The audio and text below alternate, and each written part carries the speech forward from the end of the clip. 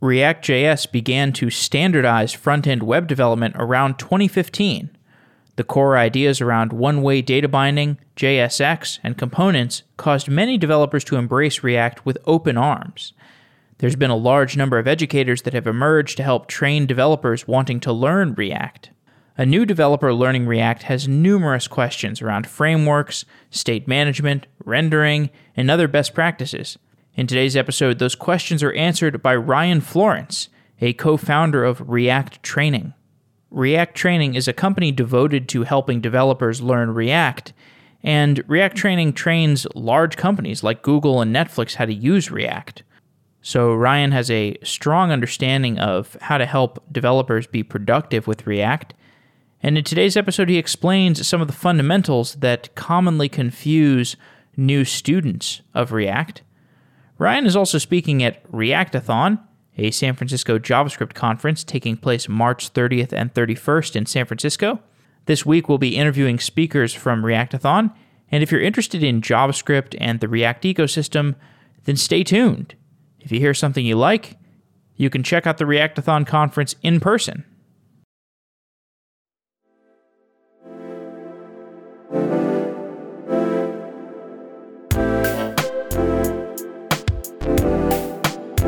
Ryan Florence, welcome to Software Engineering Daily. Hey, thanks for having me. You've been part of the React community since the early days. How has React application development changed since the earliest days of the project? Yeah, I've been, it was open source like 7 years ago, and I've been using it about 6 years, which is kind of unheard of in the JavaScript world. I've been blown away at how long it survived. But honestly, React itself, there's kind of two Reacts, right? There's React the library, and then there's like all caps React, like the whole community and ecosystem around it. React itself over the years, I haven't really seen it change much. There were small little tweaks in like the way you would define components, but it went a good 4 or 5 years without really changing until they released hooks last year. And that's when things, that was kind of the first real change that has happened in React application development. And to me, it got more in line with the kind of the philosophy or the idea behind React. But the community itself, like everything around it, I think we've seen a few phases. There's kind of like the early adopter phase, and then my business partner Michael Jackson and I, we built a thing called React Router, and that kind of helped expand the use of React because people now knew how to like.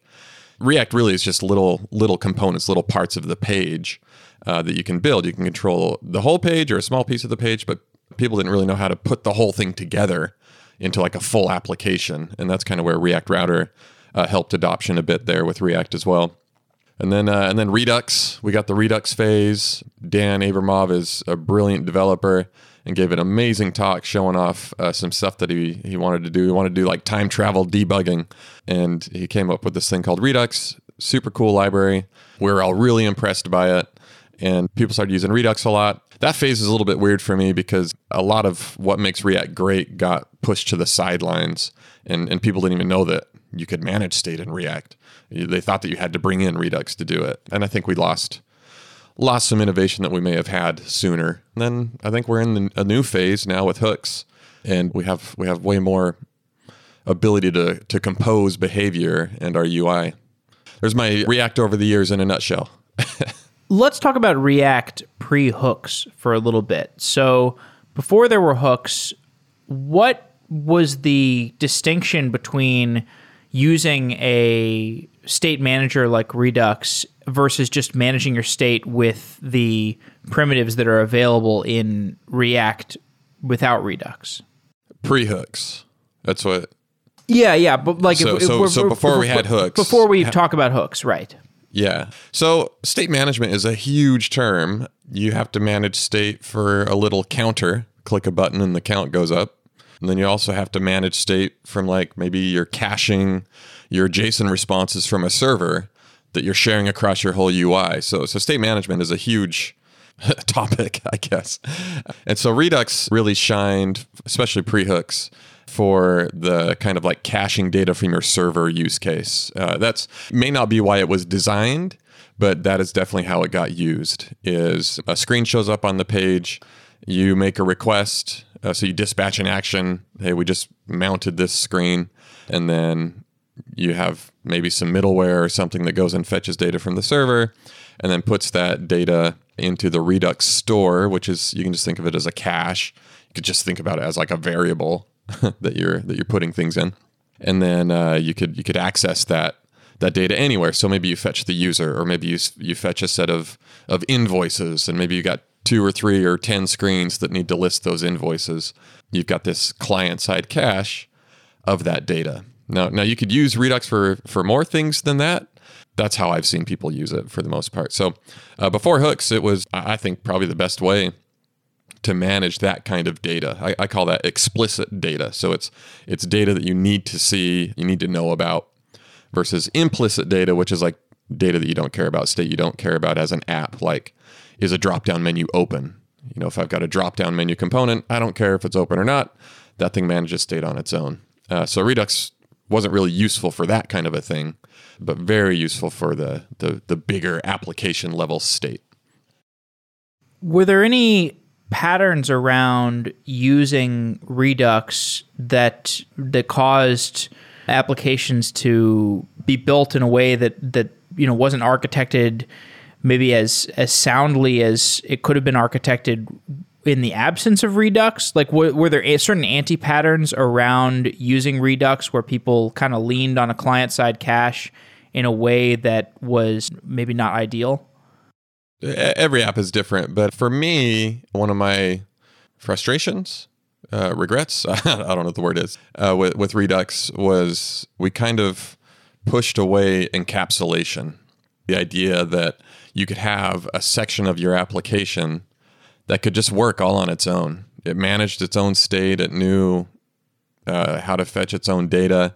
You could just grab an invoice component, dump it on a page. It would go fetch that invoice and manage that all itself. Or even the micro interactions like drop-down menus and things. People would start pushing that kind of state into Redux as well, which now to use a drop-down menu component, not only do you have to bring in the component code, but now you've got to bring in these things called reducers, and then you got to combine that reducer into your application reducer. It basically, if you pushed all of your state into Redux, all the state of your app, which is what a lot of people did, or at least felt like they were supposed to do, if you push all that state into Redux, then there's no encapsulation, and now you're just building a monolith.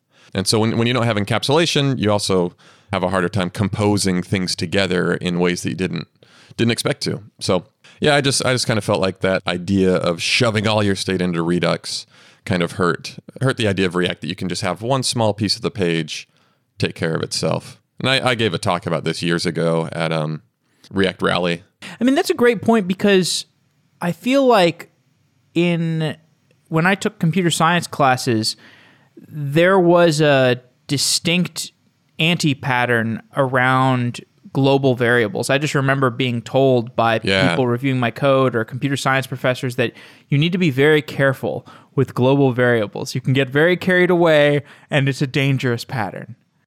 Yep.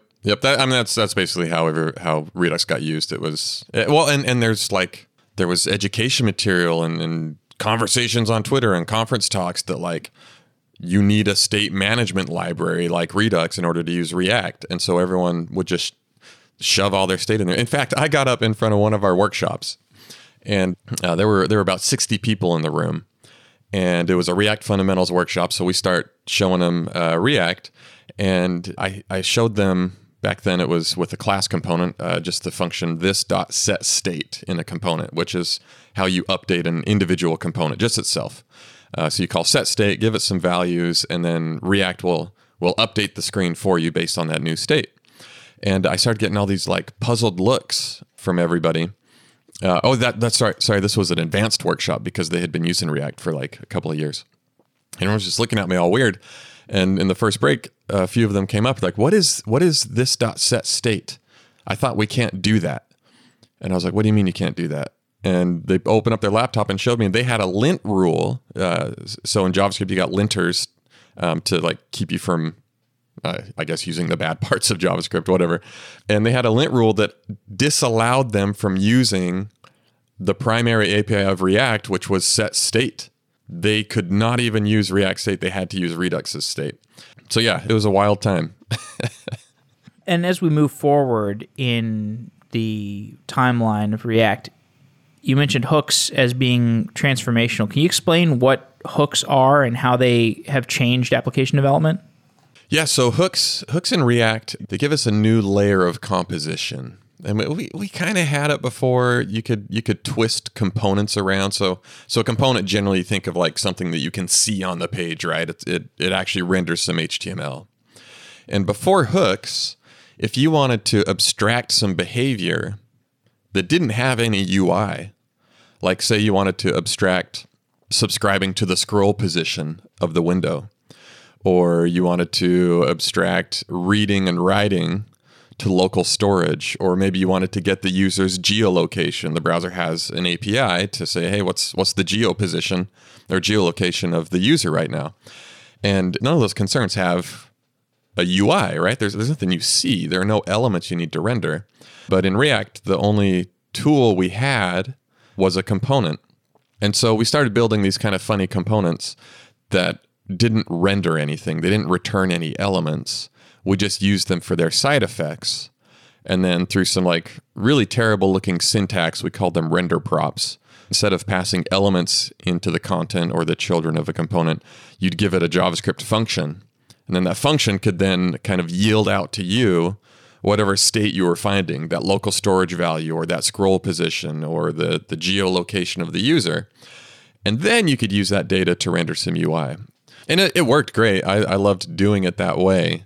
But we were twisting components into something that they weren't for the sake of encapsulating that behavior and then sharing that behavior or sharing that state that it figured out with the rest of your application. So we didn't have a great way to compose non-visual behavior. And so hooks gives us that ability to compose non-visual behavior. Instead of having to do those kinds of things in components, we have these hooks. There are just a few basic ones. There are a couple for state, use state and use reducer. And so if you use these hooks, then those will cause your component to re-render. Those then can be composed inside of, sorry, let me back up. So we got the couple for state. Then we got one called use effect. And use effect is the thing that allows you to, it's like the life cycle of a component, right? The component just showed up on the page. Now we want to go fetch some data or ask or subscribe to the user's geolocation. And so when you mix effect and use effect and use state, these two hooks, you can now make your own hook. So you can make your own hook called use scroll position.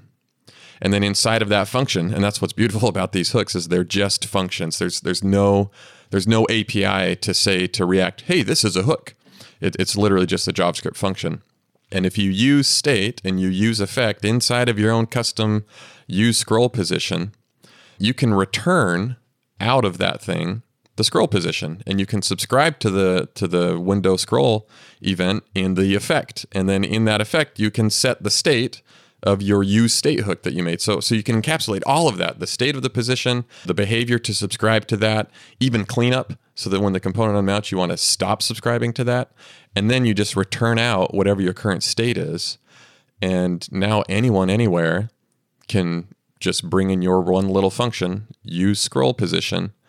And whenever the scroll position changes, it's going to cause the component you used it in to re-render, and it's going to return to you what the user's location is.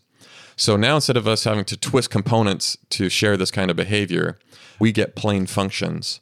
And that means we get composition for free. These are just functions. So you can compose these the exact same way you compose any functions, which I think is super cool. A hook sounds similar to an observable from, like, there's the library RxJS, which allows you to build reactive systems in JavaScript out of observables that emit these events. How is a hook different than an observable? I'm not incredibly familiar with RxJS. I have goofed around with it a few times. So maybe people will be like, Ryan doesn't know what he's talking about here. But to me, observables kind of have a push API, right? They push values to you. You like subscribe to a thing and then give it a callback, and then it's going to push those values to you. A hook, you pull values. It has a return value. So instead of like a callback where a value gets pushed into the callback, instead you get to ask for a value when you want it. For me, that's kind of the main difference. And I find pull APIs a lot more composable and just kind of easier to deal with. I don't think they're as similar as it might seem, because hooks are not a general abstraction for programming. They're a domain-specific thing for React. Like they're twisted up all in the guts of React everywhere. It's not something that you'd use outside of React. It really just says if you use state and you set some new state, it's going to cause the whole thing to re-render. And then the effect hook just lets you plug into the life cycle of that rendering. So RxJS is a general pattern for any kind of programming. Hooks are simply for React and its render lifecycle and how to start a new one. Right. And it seems proof of the desirability of React that in its infancy, people were contorting the React component system to fulfill, well, I mean, basically a front-end component system, a visual component system. They were contorting it to do behavior that was non-visual, I suppose because the basic data flow aspects of React were so desirable that they basically wanted, people wanted non-visual components, and React just had to evolve over time to accommodate the non-visual use cases in a better fashion. It's more about composing that non-visual behavior. React has always been able to handle it really well. Before hooks, we had class components and they had life cycles like did mount, did update. So you could do these non-visual behaviors after the component mounted or after it updated. So you could change the state of a component and then in response to that, do some side effect that was non-visual. So I don't want to give the impression that React couldn't do non-visual behavior. Well, it did a great job of it. In fact, I had a better time in React than everything previous that I had used for non-visual behavior. The rub was, how do you share that non-visual behavior? It was easy for like an application-specific component to do these kinds of side effects, but it was hard to then take that and turn it into like a reusable chunk of code that someone else could use. And that's what hooks brings. It doesn't let us do anything new, except it lets us compose that behavior in a better way. Does that make sense? It does, yeah. There's a term that I've heard associated with the life cycle of components called prop drilling, that apparently you've coined this term. Can you explain what the term prop drilling means? A long time ago, when I very first started using React, I was working at an education company called Instructure, making a learning management system. And I wanted to, I really loved React. I'd been goofed around with it on my own. And we decided to start adopting it and using it for some of our new code. So I was trying to come up with a little mini workshop for my team, like a little 2-3 hour thing. And I was just trying to think of the topics of like, what do you need to know to use React well? Like in a couple hours, what do you need to know? And one of the things that I really focused on in that material was this idea of prop drilling, which is in React, it's like HTML. You can kind of think of React components like your own custom elements a little bit. And if you've got state in one component, maybe high up in the element tree, and you want to get that state down low to something, something down at the bottom. Maybe you've fetched all your users at the top of the app and you're making a whole list of those users. And then like maybe all the way down, there's this little avatar component for just one of the 100 users on the page. And you want to get that user's avatar down to them. You've got to pass that user object several layers down. So you take it from the parent component, pass it to one of its children. That children takes that prop and passes it to the next child. And that one takes that prop and passes it to the next child. And so you may find that you do that, 5, 6, 10 levels down. And when it really happens is when you start refactoring, you start identifying pieces of your app. Like you identify the avatar component itself, where maybe that was just in line of your list at first. And you're like, hey, let's make an avatar component. So now you got to pass that user to it. So that's what I called prop drilling. It's like you have to drill this hole through all of these components that maybe don't really care about that prop, but they need it just to be able to keep on passing it down the tree. And then the second part of that is to get data from down low in the element tree back up to the top. Maybe someone like clicks delete user or something, and that's all the way down 6 levels in some user component. You've got to get that action that they want to delete the user all the way back up to the component that owns it. Maybe you're 6 levels up from there. And so not only do you have to drill that prop down, this is why I came up with the word drill, is it's not so much about passing the prop down, it's about sending the information back up. So if you send that data down 6 levels, you also have to send a function down all of those 6 levels. That's like the hole that you drilled to then be able to like throw that information back all the way up the tree. You run React training, so these concepts that you're explaining, these are things that you teach in workshops and training scenarios. When you're teaching professional developers React, what are some of the common misunderstandings or confusion points that you encounter? Oh, I think really just JavaScript, pretty much. We like to joke that our workshop is actually just a JavaScript workshop in disguise as a React workshop. So yeah, there's a lot of just kind of JavaScript education that goes along with it, because React gets out of your way really quickly. You know, once you get the basic idea of elements and components, it's really just JavaScript. It's almost one of our instructors, David. He's like, JavaScript's almost mean about that it puts JavaScript in your face. Outside of that, just how the render life cycle, that takes a little bit to help people understand how that works, because you're just looking at a function and somehow magically you call set state inside of there and then everything updates and all your variables are brand new inside of the function. What does that mean? So we got to talk about function closures and scope. And before hooks, we talked a lot about JavaScript context and the this keyword doesn't work quite the same in JavaScript as most people expect it to. Yeah, and then I guess we've kind of touched on this, that there's a misconception a lot of times that React can't manage state, when that's half of what the library is managing state. So you don't have to bring in Redux or MobX or some other state management thing.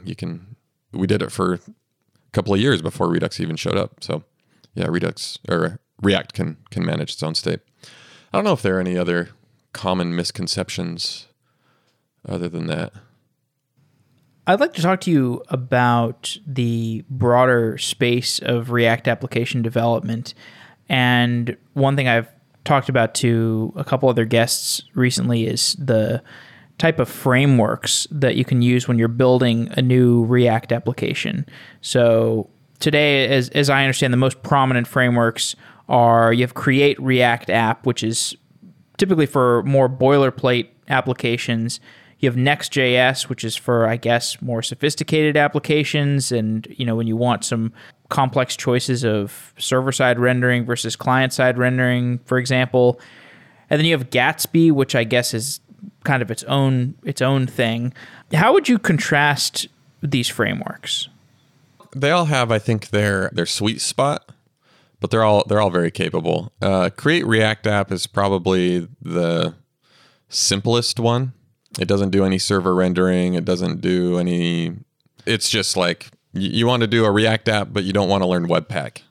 It's basically what Create React App is for.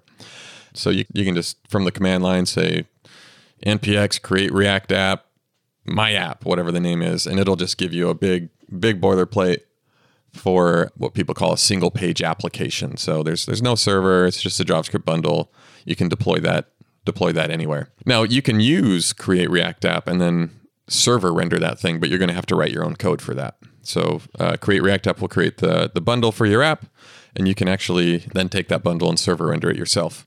But yeah, like I said, you'll be writing your own code there. So if you just want to get started with React, that is absolutely the way to go. I think our website for a little while, no, it was our own thing, but it wasn't really different. We didn't do server rendering or anything, and we still got organic Google search result hits, and it all worked out fine. And then you've got, so let's talk about Gatsby. So Gatsby It's not only this, but it's kind of the way that helps people understand it the most is think of like a static site builder. I used to use one in Ruby called Nanook, I think. There's a really popular one in Ruby. Shoot, I forgot what it's called. Jekyll? Is that what it is? I don't know if that's Ruby specific. I've definitely heard of Jekyll. Okay. There's Hugo. That's a static site builder, right? There's Hugo and Jekyll. I think those are both static site builders. Yeah. So the idea is you can write some code. It's sort of like you're on a server, right? Like you get to build these abstractions and share code and use code to generate your user interface. But at the end of the day, you're just going to ship some HTML. So there's a little build process to take your code that then spits out some HTML, and then those are just flat files that you could like upload to a CDN or something. So like I said, Gatsby isn't just a static site builder, but that's kind of its foundation. You can still build really cool dynamic things with it as well. So what it does is it'll take all of that static markup, but then when the page loads, it then kind of layers the React app on top of it. So I guess it's server rendering. It's CDN rendering, flat file rendering. So that's the fastest way to do it. And then the JavaScript downloads and kind of layers over the top a client-side router, the events, dynamic behavior, all that kind of stuff. So now as the user navigates around, Gatsby has already eagerly loaded the pages that they're probably going to go to next. Well, it's not that smart about it, but it'll preload the other pages in the app. So now when you click on a link, you're going to get there instantly without like a full server hit. And then Next.js, they've made some changes recently that I haven't kept up on. I've been pretty busy over here working on our company.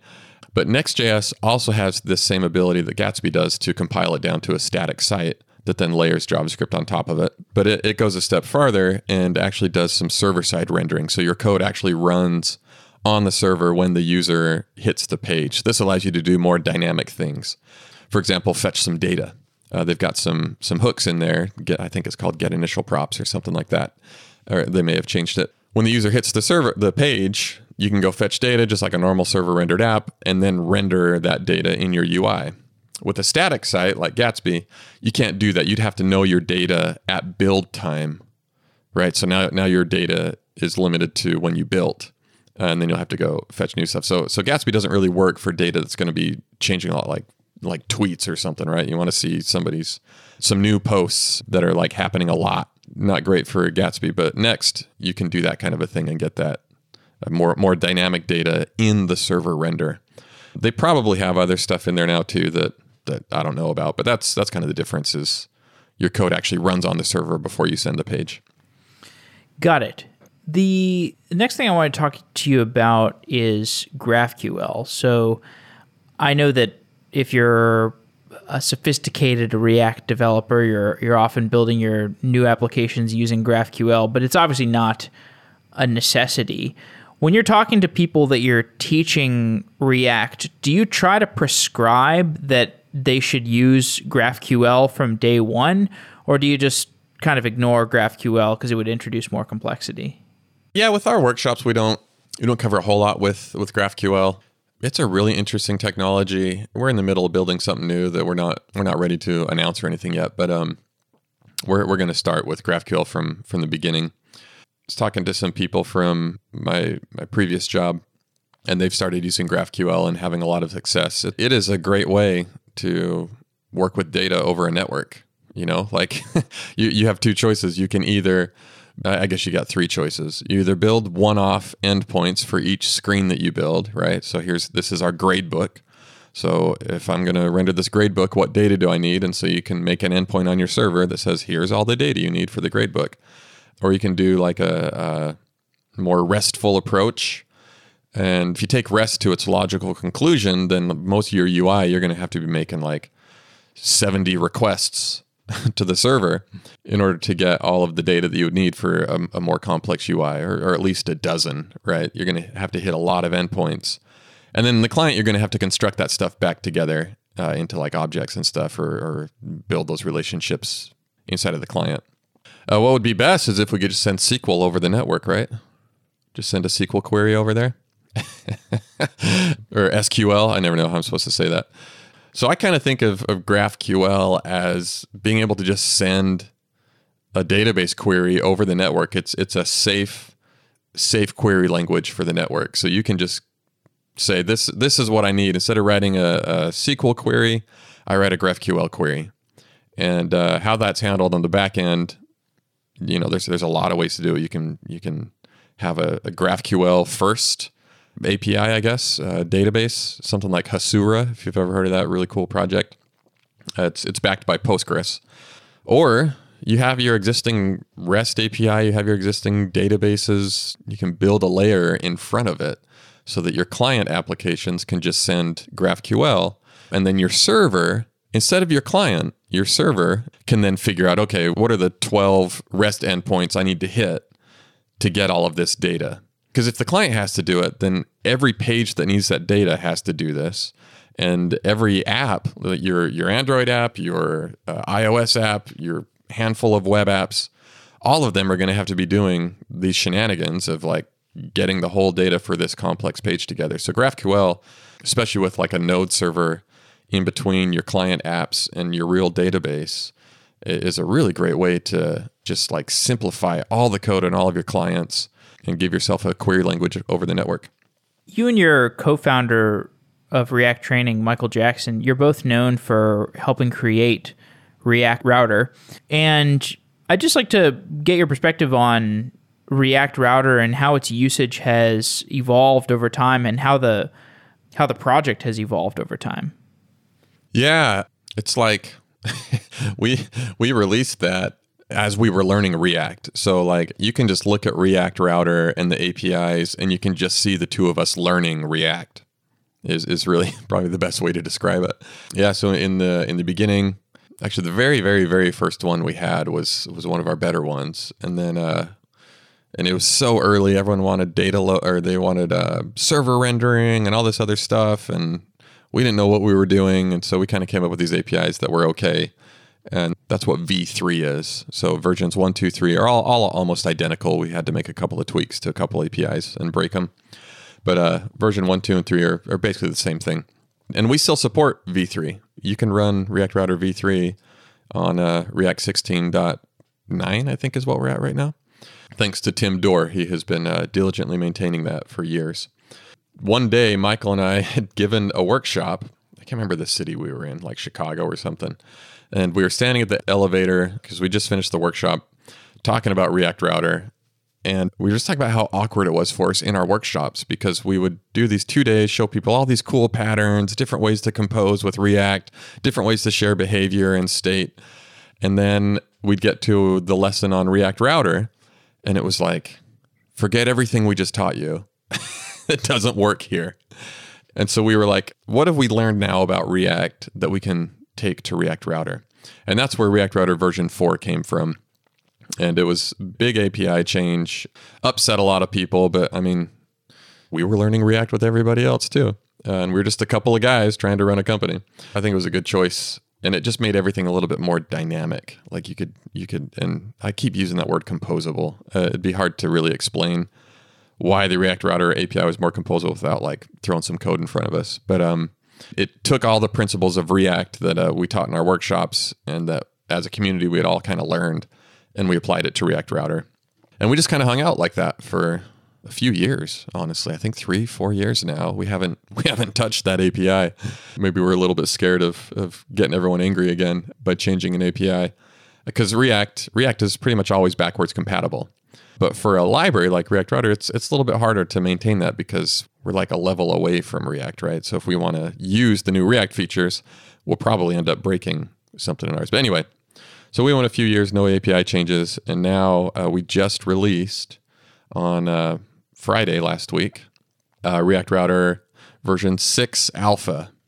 So 4 and 5 are pretty much the same too. We made a little change in there. We added some hooks in version 5. But we didn't break any API there. But V6 now, we've updated all the code to use hooks, and we've made it a whole lot smarter. We have like this matching algorithm now that gets rid of a bunch of problems that we had before that people had to do themselves, constructing up their routes. And it's half the size of what it used to be. So it's got a whole bunch more features. It's more composable. It's smarter. We have these things called relative routes and links now. You used to have to construct the entire URL for your link. Now it's smart enough to just inherit the link above it, or the route above it. Yeah, and it's half the size. So we're really excited about it. We've got even bigger plans for it as well, but we want to get this to a stable 1.0 release first. Or sorry, 6.0 release. On the subject of routing, whenever I'm using a native app, routing always feels so much smoother than when I'm using a browser-based application.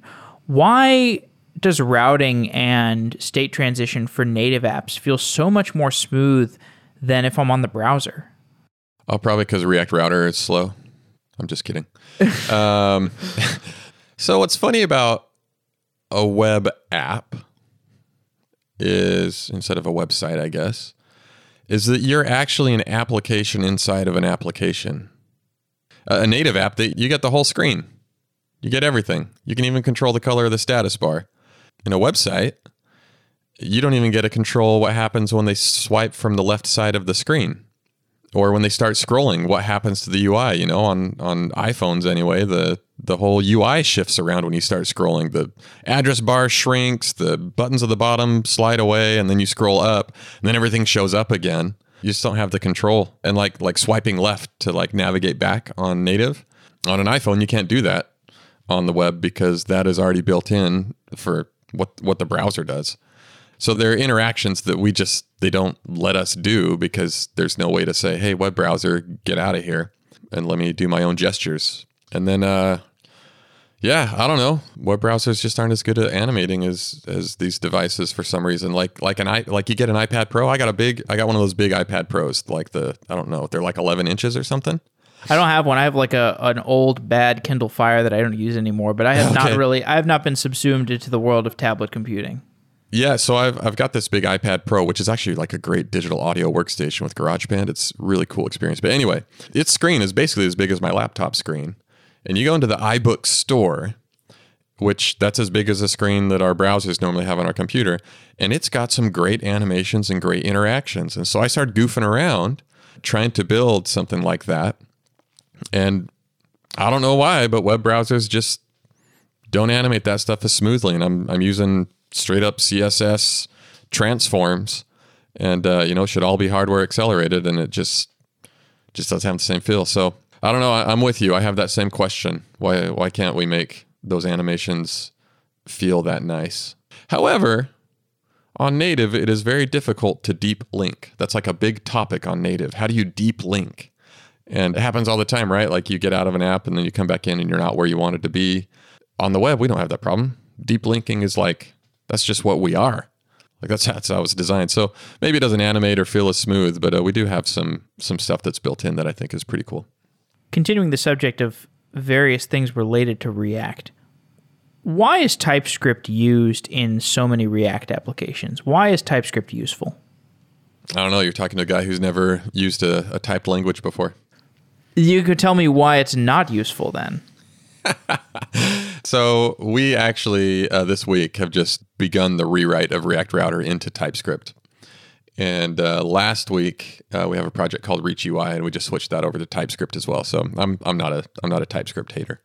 TypeScript is pretty cool because, so the reason that we're using it in our libraries is not so much for us, but for everybody else. So if you install React Router and you're using TypeScript, it's like half of people building React apps now, at least half of our clients seem to be using TypeScript. So if you're in the React game and you're building shared components, like you can't ignore TypeScript. And so we were doing our own types just as separate files, but we weren't actually authoring in TypeScript. But then they get out of date or they might be wrong. There's just a risk there. So we were like, let's just do it. Let's just write it in TypeScript. And so reason number one is because everyone's using, or not everyone, a lot of people are using TypeScript. And we want our types for them to be reliable and for them to know that they're going to be correct. They're not just some afterthought. So that's the first reason we did it. The second reason is the IntelliSense, the hints, the pop-ups when you're writing your code are really cool. We document our APIs. We have all these different types of properties that our components can take. And, people don't read the docs. So if you're using TypeScript, you start typing like a route or like a menu button or a combo box, and you get this nice little pop-up of exactly what props it takes and what those types are. That is huge for people. If you haven't done it, you don't quite get it. You're like, oh no, I know the React API, I'm fine. But you get into a code base with a lot of shared pieces. It is really nice to be able to know what types it accepts and if you're doing the right thing. The application architecture for something built in React, it's evolved as new primitives have gotten introduced into the programming framework. And we've talked about hooks. We've talked about Redux. There's also Suspense. Suspense is a newer primitive that can help with asynchronous data loading. How does Suspense improve the application experience for the end user? And what does the programmer do to use Suspense? They've been goofing around with Suspense for a long time, and it's really promising. I'm really excited about it, but it is still yet to be seen what that's going to shake out to look like or be.